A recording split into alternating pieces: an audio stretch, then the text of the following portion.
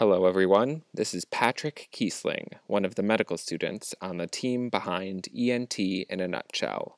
Don't forget to subscribe to this podcast on Apple Podcasts, Podbean, Stitcher, Google Podcasts, or Spotify so that you never miss an episode.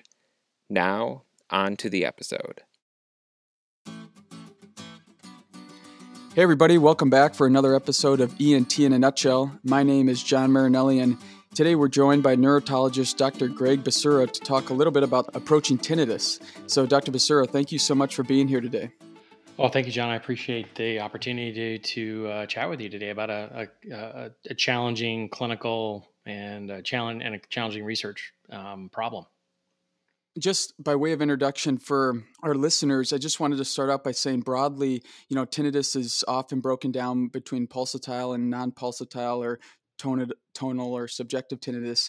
Today, we will chiefly be focusing on tonal or subjective tinnitus and leaving pulsatile or objective causes of tinnitus out because that's covered in other podcasts and different episodes like Glomus tympanicum, for example. But Dr. Basura, could you tell us a little bit about how you like to define or what you think of when someone says tonal or subjective tinnitus? Yeah. So as you mentioned, the field kind of describes an objective versus a subjective form. Objective, as you mentioned, is kind of what the provider or the evaluator can appreciate. Usually, that's pulsations. So whenever I see a patient that comes in, I ask them about subjective. Is it subjective? Is it something that only they can hear? And so really the field respects a definition that essentially states that tinnitus is really phantom perception of sound in the absence of a bona fide sound stimulus. So really it's only the tinnitus sufferer that appreciates it. The evaluator, clinician, they cannot hear that. So really it's isolated to the patient themselves, and then it comes in a lot of different flavors in terms of the qualitative components of it, where someone may describe it as a buzzing, ringing, hissing, air being let out of a tire or a balloon, ocean sounds, music. So it comes in all kinds of different flavors, but the qualifying component there is that it's isolated to the patient. And how are these patients presenting to your clinic when you see them?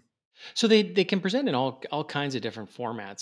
Some will describe very specific onsets. They'll describe very specific locations, meaning I heard a loud crash or there was a gun blast at the gun range, and now my left ear is ringing like mad. Or I just progressively have noticed that I've got this ringing in my head over the last 6 months. So it behooves us as providers to really dig into the details and ask them. So they can present in all kinds of different formats. And a lot of patients may not even know they have it. So I bring it up if it's not the chief complaint that the patient's coming to see me for.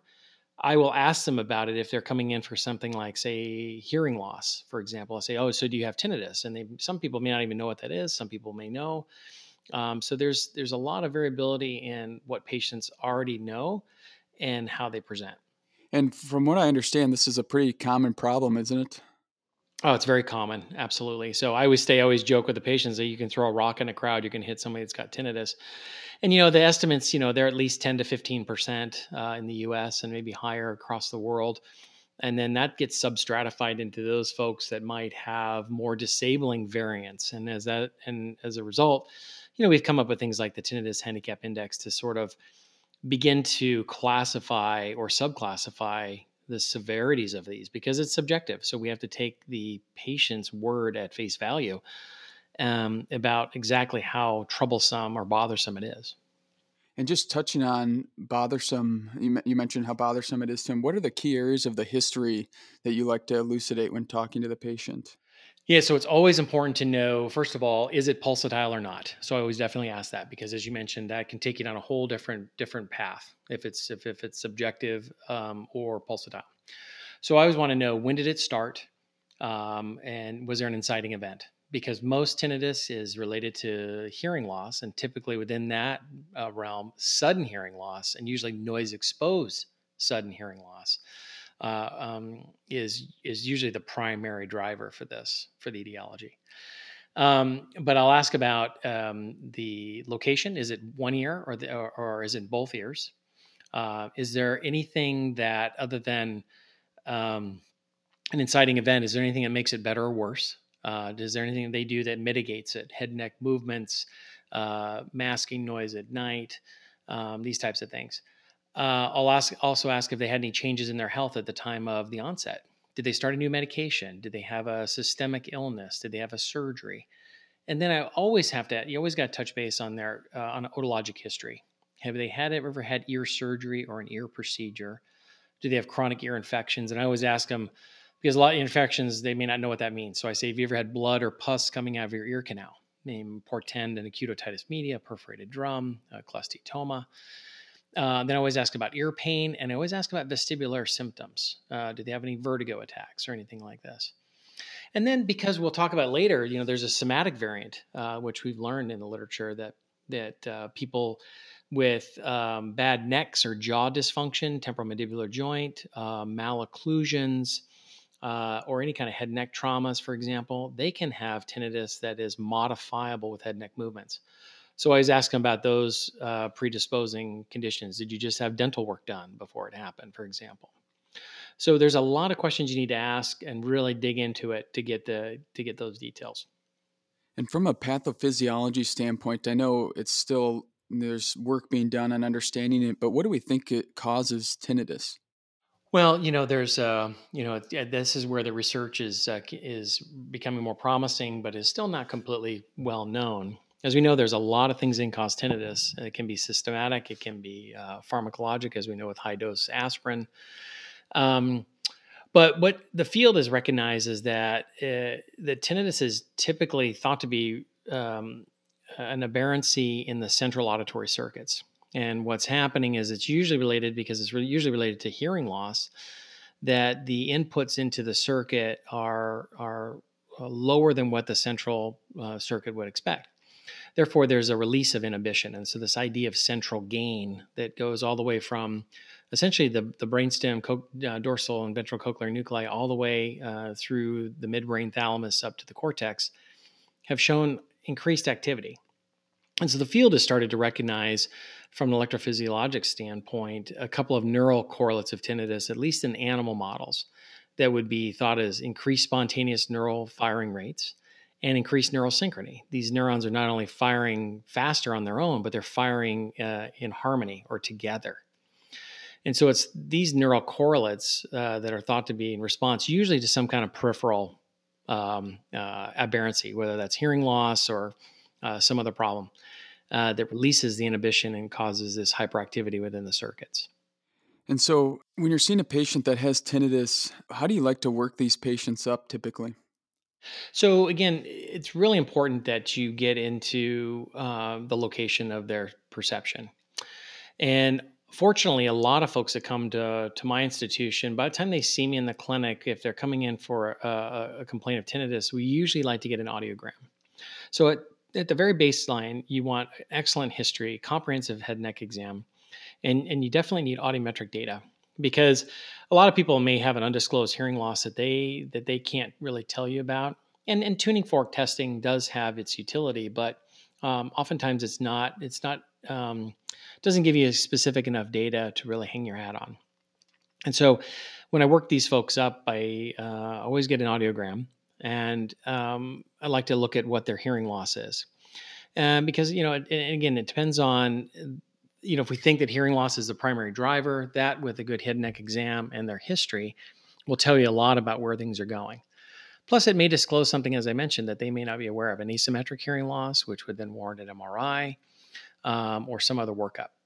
Now, if someone comes in with just unilateral tinnitus, one-sided tinnitus, that's an immediate red flag right there. Because as the field knows, one-sided tinnitus it can be indicative of a retrocochlear or intracochlear pathology. So therefore, that's pretty much, at least in the US, that's going to mandate an eighth nerve or an inner ear protocoled MRI to make sure there's not some form of a gadolinium-enhancing lesion, to include but not be limited to, say, a vestibular schwannoma.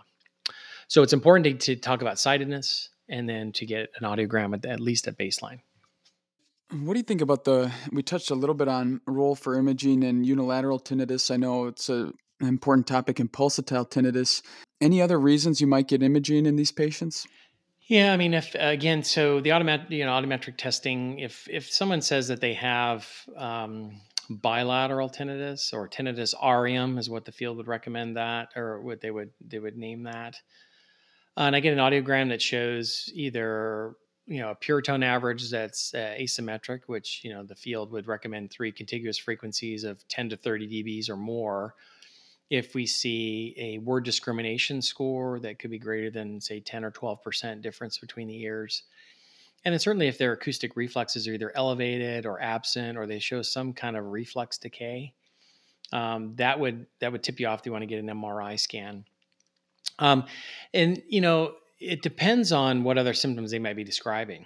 If there's concurrent, say, facial numbness, if there's facial weakness, if they've had any other histories of cranial nerve neuropathies, then you might be wanting to again think about other options there too. Now, if it's a dental source or some kind of head and neck trauma, for example, an old trauma, or if you see something on the exam, that might warrant a different modality, maybe like a CT scan of the temporal bone. But again, it really depends on what you're looking for. By far and away with tinnitus and the concerns that we have for the inner ear, we're thinking about schwannomas, we're thinking about meningiomas, and then you have a whole host of things that could occur like lipomas or even chondrosarcomas or things that might be more ominous. So it depends on what you see on the audiogram. It depends on what the patient is describing, and of course the clinical findings. And any role for lab testing here? I usually don't. On the first visit, unless someone describes some other concern. Of course, if there's a concern about infectious disease, then of course that you may warrant labs if you find something. But by and large, I usually don't get labs. I know with sudden hearing loss, people have done full workups for autoimmunity, say Lyme's disease, these different things. But for tinnitus itself, and usually if it is tagged to, say, hearing loss, then you might work something up. But people that come in with tinnitus and kind of a classic hearing loss without any other concerning physical findings or history, lab testing really is not indicated. Transitioning a little bit to treatment, now that we've talked about presentation, pathophysiology, and workup, obviously there's a number of different treatment modalities that people will pursue, but maybe if we could just start with behavioral lifestyle modifications, could you tell us a little bit about different routes people might try with that? Yeah, certainly. So, as we mentioned, there's a lot of things that can cause tinnitus. And so I always try to be very comprehensive with the patients. And I say the goal here is if we can find an underlying cause or at least something that's contributing to it, then, we that behooves us to address that first. So I always look at medications. So if I always want to look at meds, so people that are on high dose aspirin or the non-steroidal anti-inflammatories, that we know that those can cause tinnitus. Some forms of diuretics, even some antibiotics, for example. There's some recent literature about maybe reflux medication as well. So I always try to time and look at medications. First of all, is an inciting event. Can you change that? Other things we look for things that are natural stimulants, things like caffeine, nicotine. They're weaker in terms of the literature suggesting that they're outright causes of tinnitus. But like my balance patients, I always try to have patients keep some kind of a subjective log, if you will, like a tinnitus log, and say, okay, are there things that you do day to day, diet, sodium, caffeine, alcohol, nicotine? Is there anything that exacerbates or mitigates the tinnitus? And I think it's important that you first look at that. I look at the hallmarks of good health. I look at sleep. I ask them always about is the tinnitus keeping them awake? Because that might portend that there's anxiety and or depression. And that's very important to ask how tinnitus is affecting these patients, because the rates of anxiety and or depression are higher than people will admit, but yet can be devastating because the links between tinnitus and suicide are well known. So it's important to ask about how it's affecting sleep. Are you sleeping well? If they're not, that increases stress, and we know that can, in the literature, it's clear that stress can exacerbate tinnitus. The diet thing we talked about, things that are they dehydrated? There are other issues that may or may not exacerbate blood volume and different things. And then exercise, which would be also falling in the realm of stress reduction. I always ask about those types of things and how that's affected their life. But I really empower the patient to try and start to make associations between the level of the tinnitus, whether it's good or bad, and based on the things that they're doing day to day.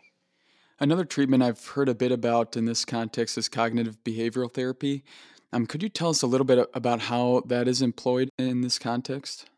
Well, cognitive behavioral therapy, that really was born out of the psychotherapy literature. And the idea was that the goal of that is to try to recognize some kind of maladaptive cognition or a result of something that's happening, and how that's tagged to some kind of effective behavior. So the idea, since this was used since like the 1980s with cognitive behavioral therapy, and it's been shown that actually can control some tinnitus. And the idea is that you're trying to re-educate the mind to apply it to dampen, if you will, some of the anxiety and associated depression, even insomnias that may be related to the negative perception, in this particular case, tinnitus.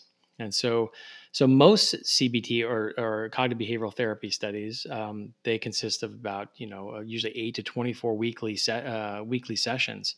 These can last an hour to 2 hours at a time. So it's very labor intensive.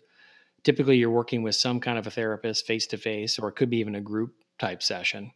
And these types of treatments can involve concurrent psychoeducation, cognitive restructuring, different kinds of mindfulness, stress relief. And so, as we know that tinnitus can exacerbate these things, cognitive behavioral therapy is not basically geared to remove the tinnitus, but it's geared to sort of tamp down some of the associative negativities that are surrounding it that may be affecting the whole body.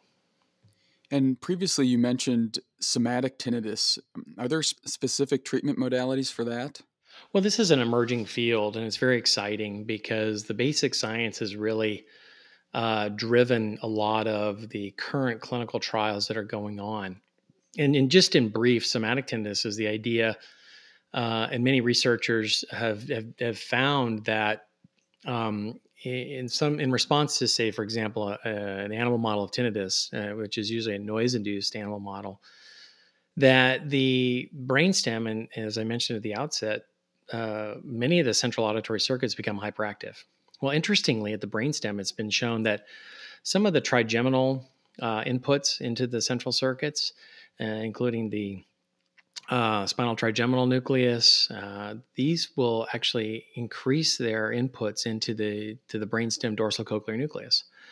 So it's been shown that the somatosensory inputs into the central auditory circuits right at the level of the brainstem are heightened in response to noise trauma and in animals that show behavioral evidence of tinnitus.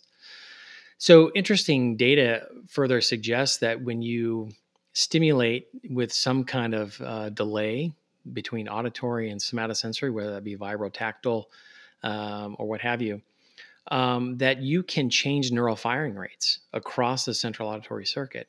So this idea of spike timing dependent plasticity, or at the macro level, stimulus timing dependent plasticity, shows that central neural activity can be harnessed and controlled simply by changing the flow of information, sensory information, into the circuit.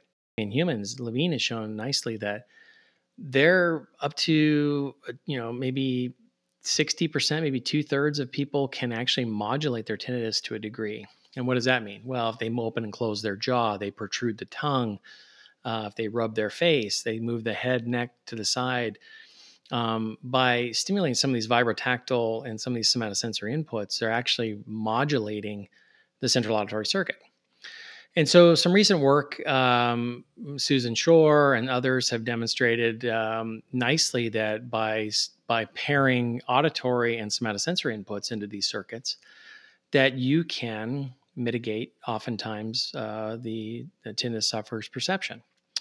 So ongoing trials using device development that simply harnesses pairing tones with vibrotactile stimulation to the face, as well as other groups in the UK that are doing tongue stimulation, are showing very promising data that that it's not just an auditory circuit, that there are other non-auditory sensory modalities that have a capacity to potentially modulate tinnitus perception. So it's very exciting going forward, and we'll see if those touted somatic treatments will actually treat tinnitus in sufferers who can't mitigate or exacerbate their tinnitus with head and neck movements. When we talk a little bit about, you mentioned another thing you mentioned before was masking therapy. Can you describe that as a potential option as well? Yeah, so I think this is kind of the workhorse of tinnitus treatments. There's currently no FDA approved drug for it. And so it's really important that when you talk to a patient, you are very frank with them about expectations, about what is currently available, what is not currently available, because Google.com is a good thing for a lot of things, but unfortunately for tinnitus treatments, it can be dangerous because there's a lot of anecdotal things that people have tried and that aren't necessarily tried and true. They haven't gone through the appropriate studies. But one of the things that we've shown that has high success rates is the use of masking noise. And so the idea is that you're overlaying sound, usually broadband noise, over someone's tinnitus. So it's the idea of white noise at night. And hearing aids, as we mentioned, most people that have tinnitus, they have hearing loss. And so there's a real opportunity there to rehabilitate the frequencies that they're missing, assuming they're in human speech frequency and they have excellent word discrimination, to rehabilitate hearing. But then some hearing aids, and simply by amplifying those frequencies, but also have built-in maskers, meaning the idea is that you're trying to find pitch match someone's tinnitus at a certain frequency, which you can do that using pure tones, and then try to target that by giving sound to that to mask that area. And so, or turn up volumes next to it. So some of this masking, they call it notch therapy, where you're actually turning up sound next to the tinnitus frequencies to basically drown that out in a way.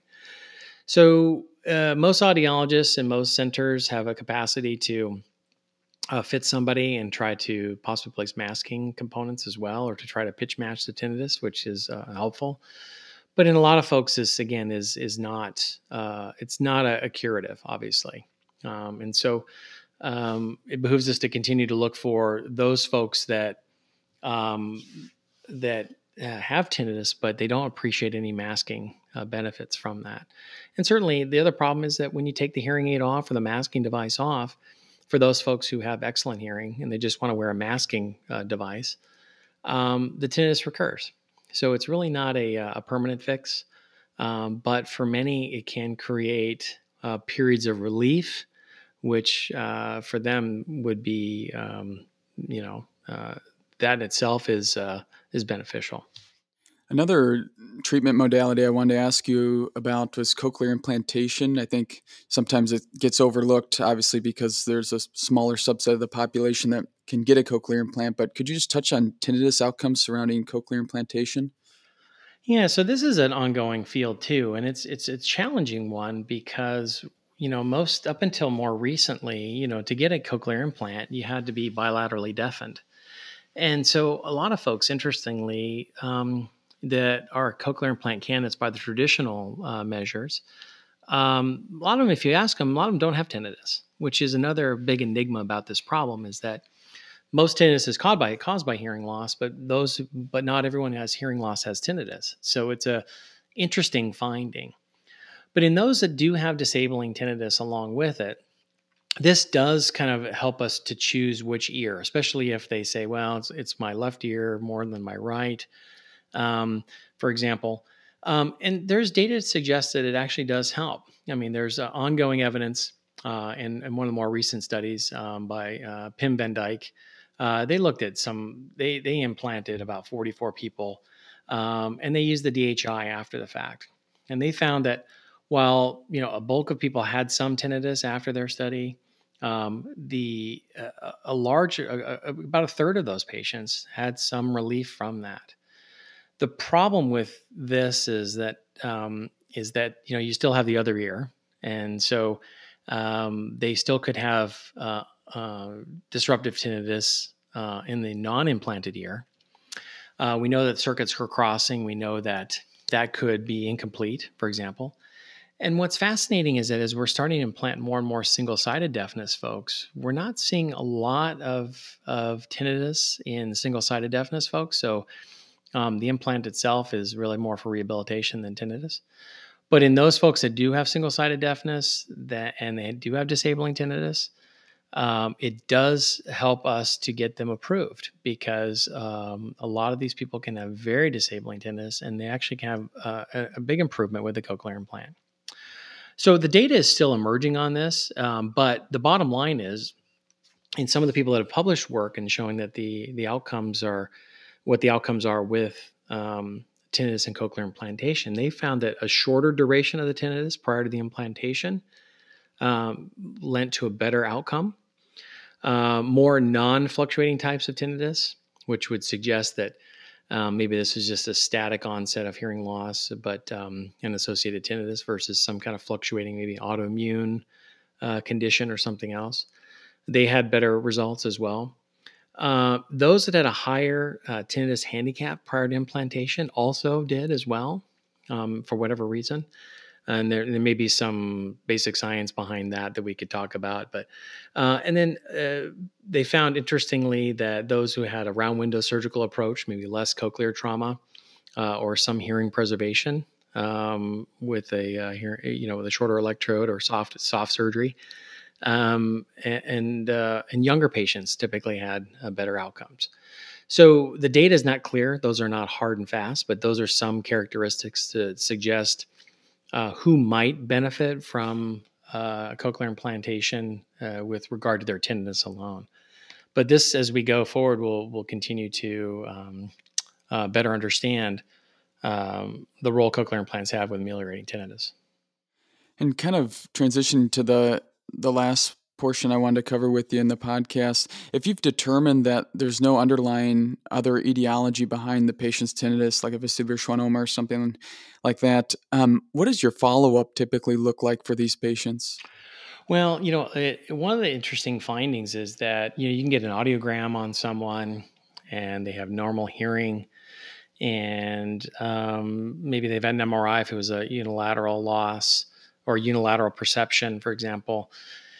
What's happening with these folks is that, number one, is that we haven't discussed the idea of hidden hearing loss. Hidden hearing loss is also a new concept. The idea is that you're having synaptopathies or cochlear insults that are not quite disclosed on generalized Booth audiometric testing. So it's really important to think about that.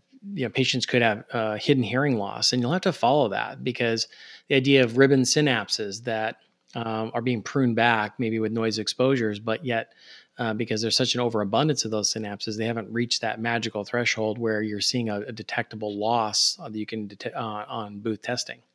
But nonetheless, they've had a synaptopathy, which tells you that there could be some underlying cause for the tinnitus. So for those folks, I continue to follow. I will see patients back usually annually to check in. A big reason I like to see them back, if I haven't disclosed some other treatable cause, medications, head or neck traumas, dental issues, is simply because I want to see how they're doing. I think it's really important to ask how this has bothered them, and to provide them some kind of resources. The placebo effect of the body is very powerful, and the mind is very powerful. And the idea that by simply telling someone that they don't have a tumor will ease them, and actually will drop some of their perception down, just knowing that. So a lot of patients will, once you've told them they don't have some ominous finding on an MRI scan or some other finding, it almost relieves them to a point where they say, well, yeah, I can hear it, but it's, this it doesn't bother me. And another area that I find fascinating is the kind of the personality predispositions to how people respond to tinnitus. I have many patients that When I ask them about their tinnitus, they say, "Oh yeah, I've had that for years. That doesn't bother me at all." And then the other people that may be more type A driven people versus the type Bers, this is all anecdotal, by the way. They key on it. They can't escape it, and those are the ones that I really worry about that have anxiety and they can develop depression.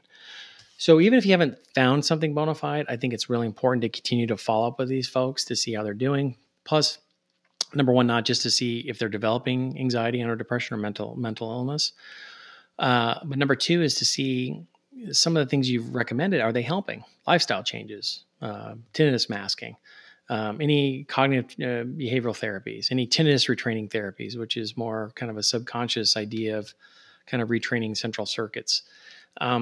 Are those helping? And so it's really important to get that feedback, because I think for us to contribute to the field going forward, we need to collect more data to understand what is helping these folks. Awesome. Well, before I move into the summary, is there anything else that maybe we didn't mention that you'd like to add before we close up? I think tinnitus, as we all know, is a challenging clinical problem. And I think tinnitus patients really need to be, you need to spend time with them. You really have to develop a rapport with patients, and you really need to be thorough, because there's so many things that could be causing someone's tinnitus that can go overlooked. And I think if providers are too dismissive too quickly to say, "Oh, there's nothing we can do about it, just go mask it and go away," I don't think that we're doing patients a service at all.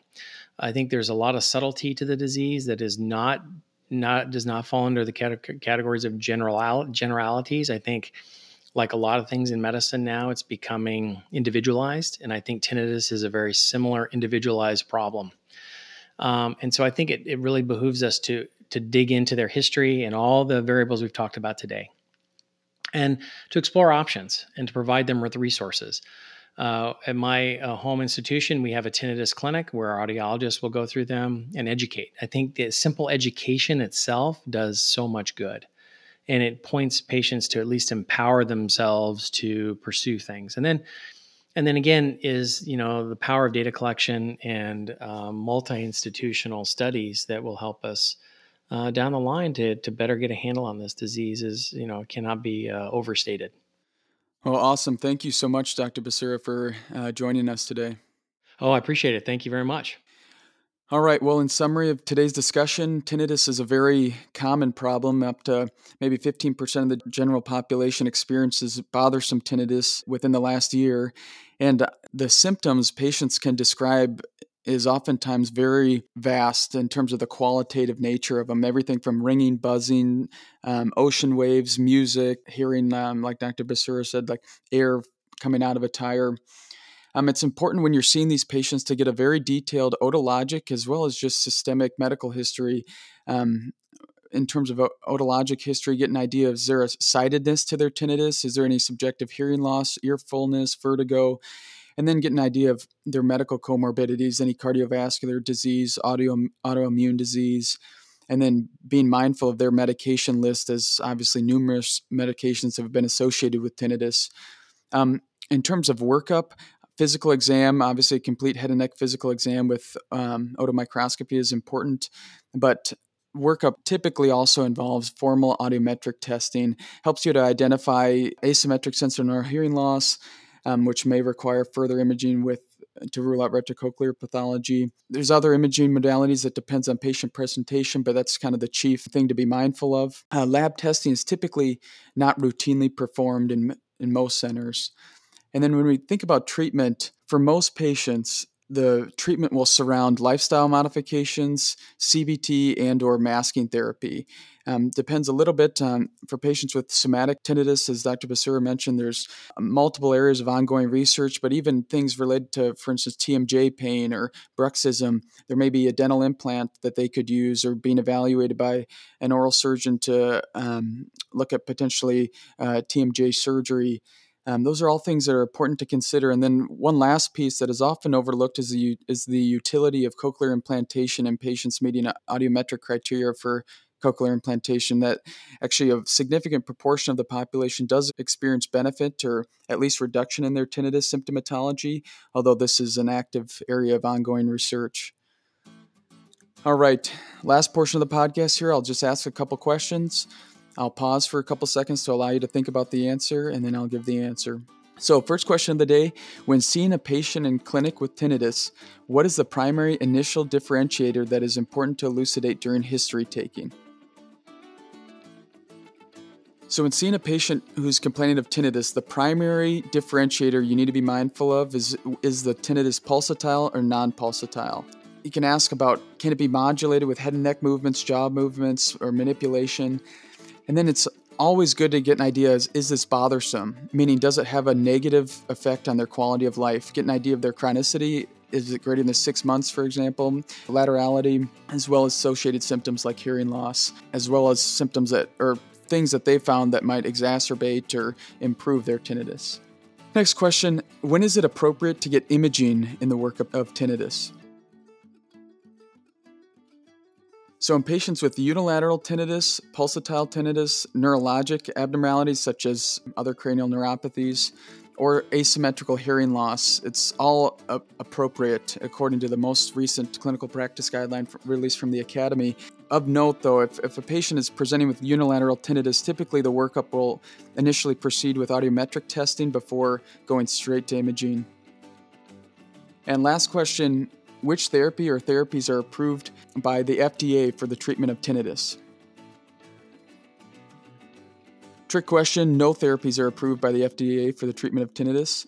The treatment modalities chiefly surround lifestyle modifications, CBT, masking therapies, such as the use of a white noise or even a hearing aid, cochlear implantation for those who qualify from a hearing loss standpoint, and then identifying patients with somatic variants such as TMJ, bruxism, or dental issues that may benefit from dental devices or TMJ surgery. Alrighty, well, that will wrap things up for today. Thanks so much for joining us, and we'll catch you next time.